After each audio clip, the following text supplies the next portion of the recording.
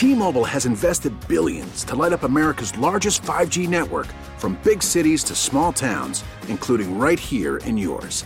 And great coverage is just the beginning. Right now, families and small businesses can save up to 20% versus AT&T and Verizon when they switch. Visit your local T-Mobile store today.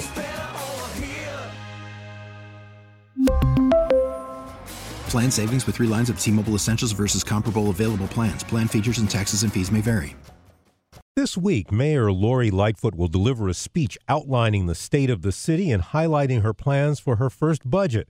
She's inheriting a staggering budget shortfall, some unattractive options, and very high expectations. And state government has some major challenges ahead, too. Sounds like the perfect time to talk with one of Chicago's most respected budget watchdogs. Hello, I'm political editor Craig Dellamore, and this is At Issue.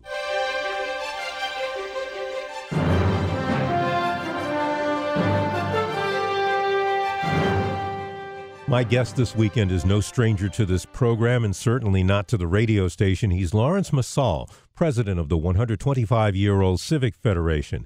It's an independent, nonpartisan research group that's grown to specialize in government finances. When the Chicago City Council holds its first budget hearing of the new administration in the coming months, he's likely to be the first witness who is not a government official. He has been one of those before, too, though. But his budget analysis has always been trusted, if not always heeded, and you will hear and read his words a lot in the coming weeks. Lawrence, welcome back. Thank you. Great to be here. We should start at the bottom line. The city's budget shortfall, according to some estimates, could approach $1 billion. First, is that a realistic picture? And second, what does that mean in real world terms? Unfortunately, it is a realistic projection that Mayor Lightfoot's team has started to talk about. Former Mayor Emanuel had identified his outgoing chief financial officer about $700 million as a shortfall. But when some of the new expenditure pressures and some of the realizations of what remains to be done for the new administration, $1 billion is actually the number that they're looking at, and it could grow to more. One of the things that was not known when those numbers were first socialized is what Springfield would be doing. The Illinois legislature was still in session. The governor had yet to pass his first budget, and now we are sort of getting information as to what the state of Illinois' decision for everything from marijuana legalization to potentially a casino for Chicago to how they will cut up the share if they get a graduated income tax passed next November with the local governments. But now when people hear a budget shortfall, obviously it sounds very bad, and it is, but what does it mean, in terms of what the product is going to be? What it means is right now the city basically spends about $8.9 billion on all of its operations from all of its funds, and that would include the enterprise funds, things at O'Hare Airport and the other airports. But so to have almost $1 billion of that $8.9 billion would be a very serious deficit. But in fact, the corporate fund is at about $4 billion, and the deficit is really going to impact corporate fund expenditures, the basic services of city government. What it means is that the city doesn't have adequate reserves right now that it can make up for the fact that it has spending pressures to maintain the police, fire, pension funds, to basically meet the new contract demands that are taking place among the major government unions. And it doesn't have money to continue and to fulfill Mayor Emanuel's promise to get rid of some of the worst financial practices, scoop and toss, borrowing for our operating expenses, or for borrowing for large settlements. Now, the city has been getting some good news lately. The tax revenues, especially from the tax increment financing districts, has been up. The Cook County Clerk estimates it could be as much as $181 million more in additional cash. Is that very good news? And even if that money is real, it's still kind of like one-term revenue, isn't yes. it? Really, Chicago has gotten into the practice, and Mayor Emanuel established basically every year they look to see in the tax increment financing districts, is there a surplus? They declare a surplus, and then they share to the impacted governments. The greatest beneficiary of that has been the Chicago Public Schools, which basically gets about 50% of all the property tax levy money, including in the TIFs, when they declare a surplus. Cook County, under Board President Tony Preckwinkle, who wanted to be mayor, is preparing a budget that will probably contain no new taxes or major fee increases. We're not expecting that to be the case here in Chicago, are we? Well, Mayor Mayor Lightfoot has announced that she's going to reveal to the citizens the financial condition of the city of Chicago on Friday, the Friday before Labor Day. She's going to address not just the city council, but it's going to be a prime time announcement. It's expected that she's going to lay out both the size of the deficit and what her path forward is going to be. It's not expected that she's going to be able to close that $1 billion deficit with only city resources. That would be an enormous accomplishment to either find $1 billion worth of new revenue or to structurally change the way the city delivers services to close $1 billion deficit. There needs to be both, quite frankly. The public needs to be convinced that the city is changing the way it operates. The city council, I think, will be under the gun to come up with their own ideas for how they're going to manage this deficit. There has been a tendency to look a lot on the revenue side and not so much on the expenditure side. We need to transform, in order to close $1 billion deficit, how the city delivers services and how it goes forward. Well, now about that, the spending side, what can the city do better with regards to that? Or have the budgets already? I mean, we keep hearing politicians say our budgets are already cut to the bone, but are they really? Is there much else they can do? There is always, in the size of an organization, a $9 billion city budget, there is always room for efficiency, and really it's a case of modernization, right? The city council has a tendency to do the same thing over and over again and think that they're going to get a different result. There are clearly inefficiencies among some of the city departments. The water department, for example, has been the subject of findings by both the Inspector General and by various investigations that it has not basically been operating in the most efficient way. There are things that the city could do in a cooperative manner with the surrounding governments. When Mayor Emanuel first took office and President Preckwinkle was in office at the county board, they had a commission to look at what duplicative services could they reduce, how could they be more efficient. That needs to happen. The fire department, for example, has been operating under the same level of firemen and the same level of firehouses for decades. There has not been a real sufficient efficiency study as to whether we need all of that firepower. Could we shift some of those resources over to things like police? Could we look at how we deliver ambulance services? Do we need to be sending fire trucks on ambulance calls and instead send ambulances on ambulance calls? There is definitely a room for modernization. Well, now, since you mentioned the police and fire, they and the teachers all have pretty much open contracts, which means we don't even know the spending numbers for them yet. How big a problem could that be? Do they just toss a number into the budget and hope they meet it? Well, one of the things that has to happen is that the mayor and her team have to be in a position with the facts to know what they can afford and what they cannot afford. They can't afford to just silo. We're only going to focus on salaries and make cost of living adjustments or other adjustment to salaries if you don't recognize that the pension benefits and the other benefits being paid to the employees put severe strain on the budget. Both the Chicago Police and Fire pension funds are in danger of basically running out of money. They are in the neighborhood of less than 20% funded. That it'd be an alarm clock like no other in most other states and most other places. But because we have become socialized to the idea that our pension funds are in trouble, we don't have as much of a reaction. Mayor Emanuel went to Springfield on numerous occasions to try to bring more resources, to try to reform the pension benefits. He received mixed results. Mostly what he received was permission to raise property taxes, raise water fees, raise 911 fees to try to stabilize not just police and fire, but the municipal and laborers' pension funds. And I think we should probably quickly sketch out that Chicago is different from a number of municipalities in terms of its pension system. That Chicago pays its own pensions for the public service. Chicago is different in some ways in that it is the only city in Illinois that its municipal pension fund is separate from what's called the Illinois Municipal Retirement Fund.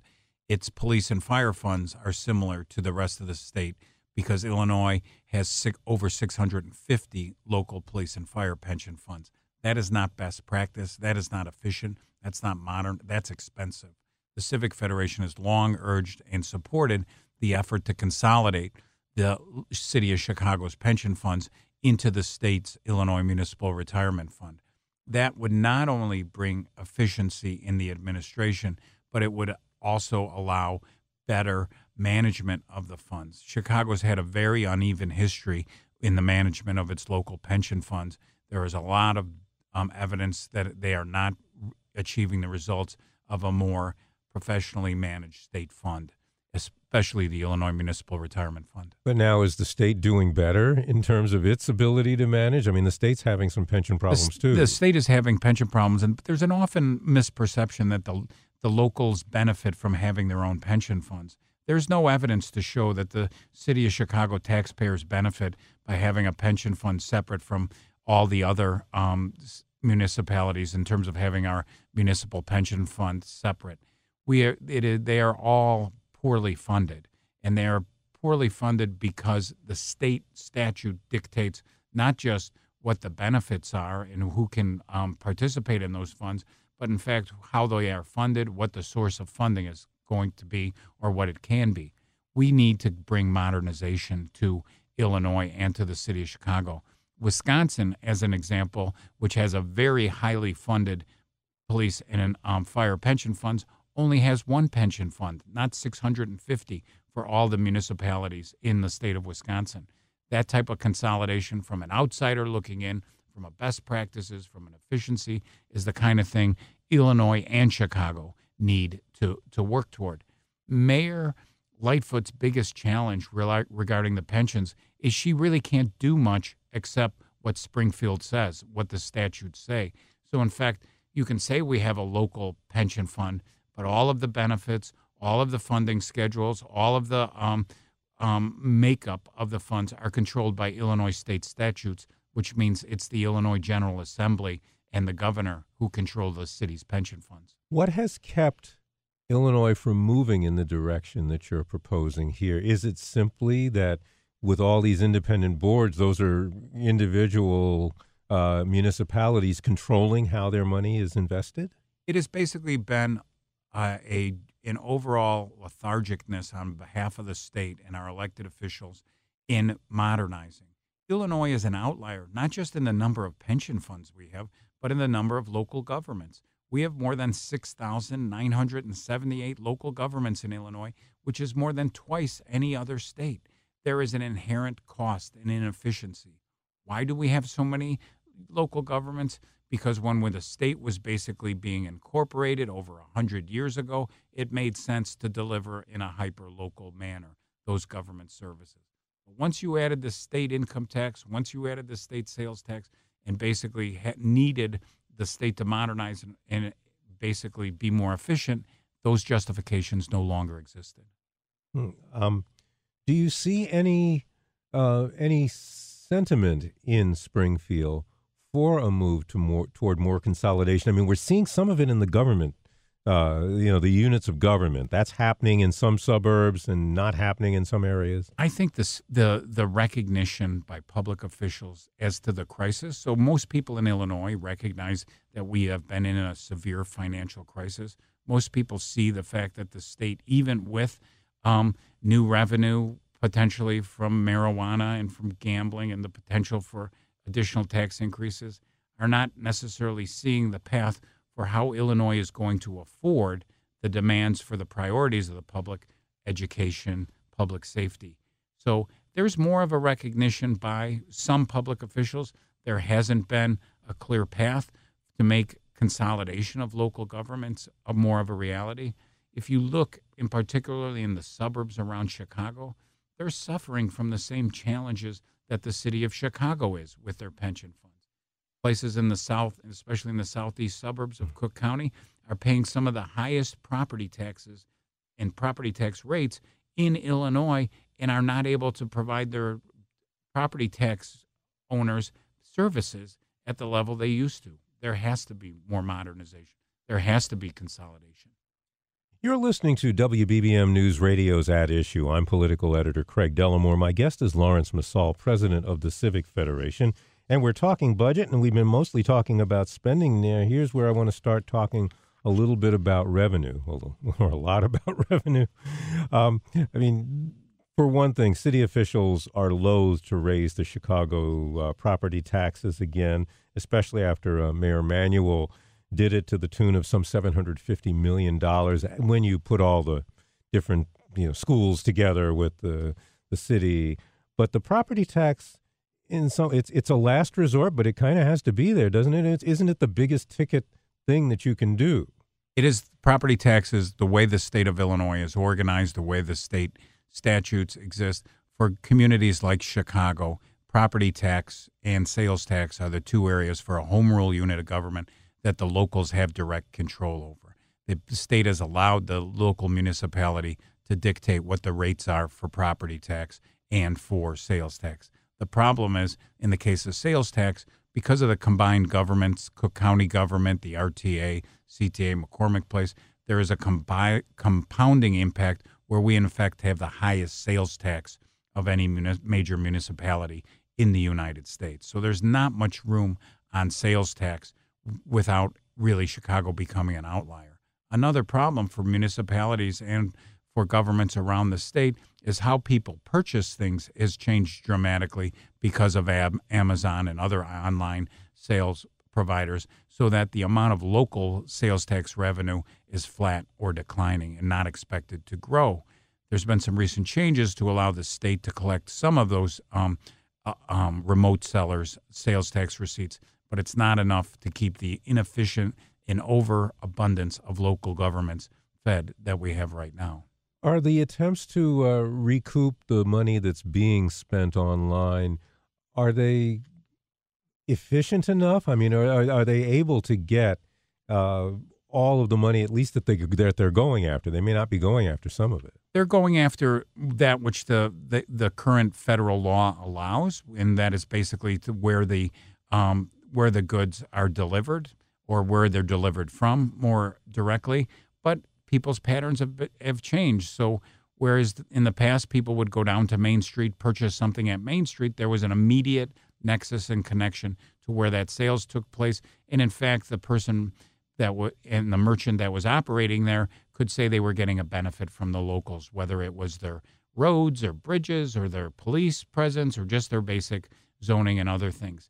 If you're purchasing something that the only contact you have with the merchant is that where they deliver it to, it's hard to see that the locals have a benefit that should be subject to that tax or that they should share in those receipts. That's still something being worked out. Far greater concern on the property tax is what's going on economically in the state and in the region. We have seen some areas of the city which continue to have a robust increase in the value of people's residence, a lot of new properties in the downtown and along the river, the Fulton Market area. But outside of that central area, and especially out into the neighborhoods, we have seen a real flattening of the housing values. We have not seen a full recovery since 2007 and 2008. And now to ask people again to pay significant new property taxes when they're maybe perceiving that the value of their home has declined and not recovered, it's a very hard sell. And the elected officials, the city council members know that. The one part of the property tax that it sounds like Mayor Lightfoot, and again, her address is later this week, and I believe on Thursday evening, has been on high-end properties. And this is something that came up during the campaign, that she wants to raise the tax on, or the real estate transfer tax on the sale of really expensive homes and the like. Is that a big buck for the bang that it would be? Well, I think you have to put it in the context of, one, you're going to basically be sending a signal to people that high-end owners of property are going to pay a higher transfer. We already pay a transfer tax regardless of the size of the property.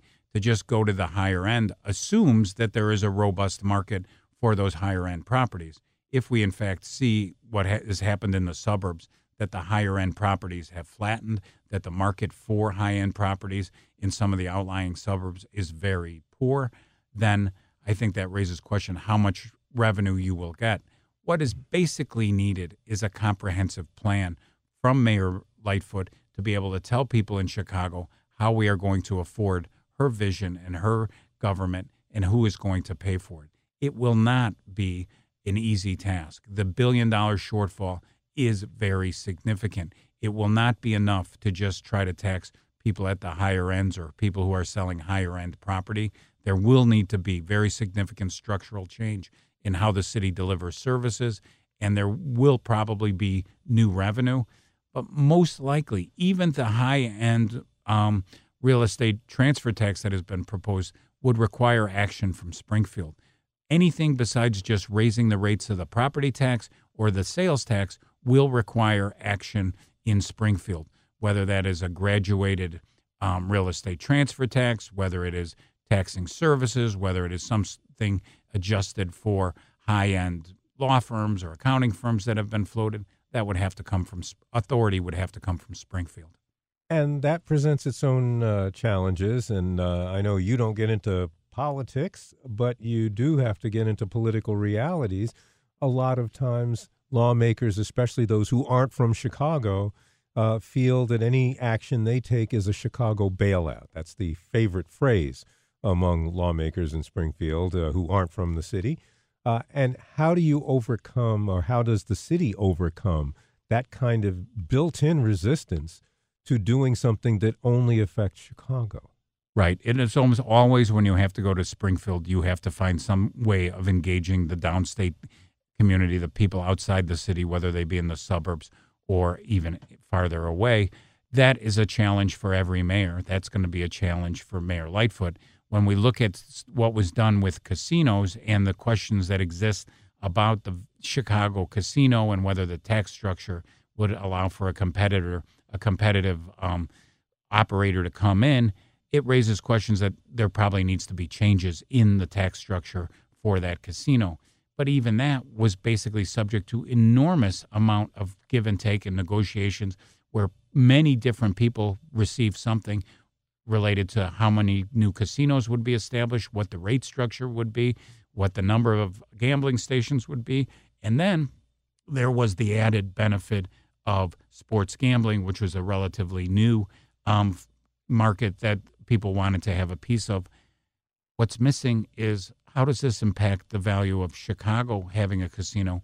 Will a casino bring the revenue that people have stated but not really shown their homework as to what it would produce? What does marijuana produce in terms of municipal benefit? Many people look back to 10 years ago when video gambling was established in the state of Illinois and are concerned that the projections that the General Assembly was told and what they relied on for their capital program at that time never really came to fruition, and the state actually ended up having to back up a lot of their bonds, a lot of their borrowing with general revenue funds, because gambling is inherently an unreliable source of revenue for a government. And it's also, as you point out, when you have to go in and take a bill that finally passed, and how many times have we seen the state take a run at expanding gaming and fall short because somebody pulled a card out of the house of cards and the whole thing collapsed. Now we have Mayor Lightfoot saying that the tax burden, and there's a special tax for Chicago, a privilege tax, that makes it untenable. You have the south suburbs saying, wait a minute, we're being cut out, and they're worried about whether racetracks might come into their area and be competition, and now there's going to be that kind of it's unreliable even from the gate. It's both unreliable and and really indefensible how Illinois has come to this massive gambling expansion without ever telling the citizens or the legislators or the public really what are the facts. What motivated such a high level of taxation? What was the thinking? Not just we might be able to grab money, but how does this whole thing fit together?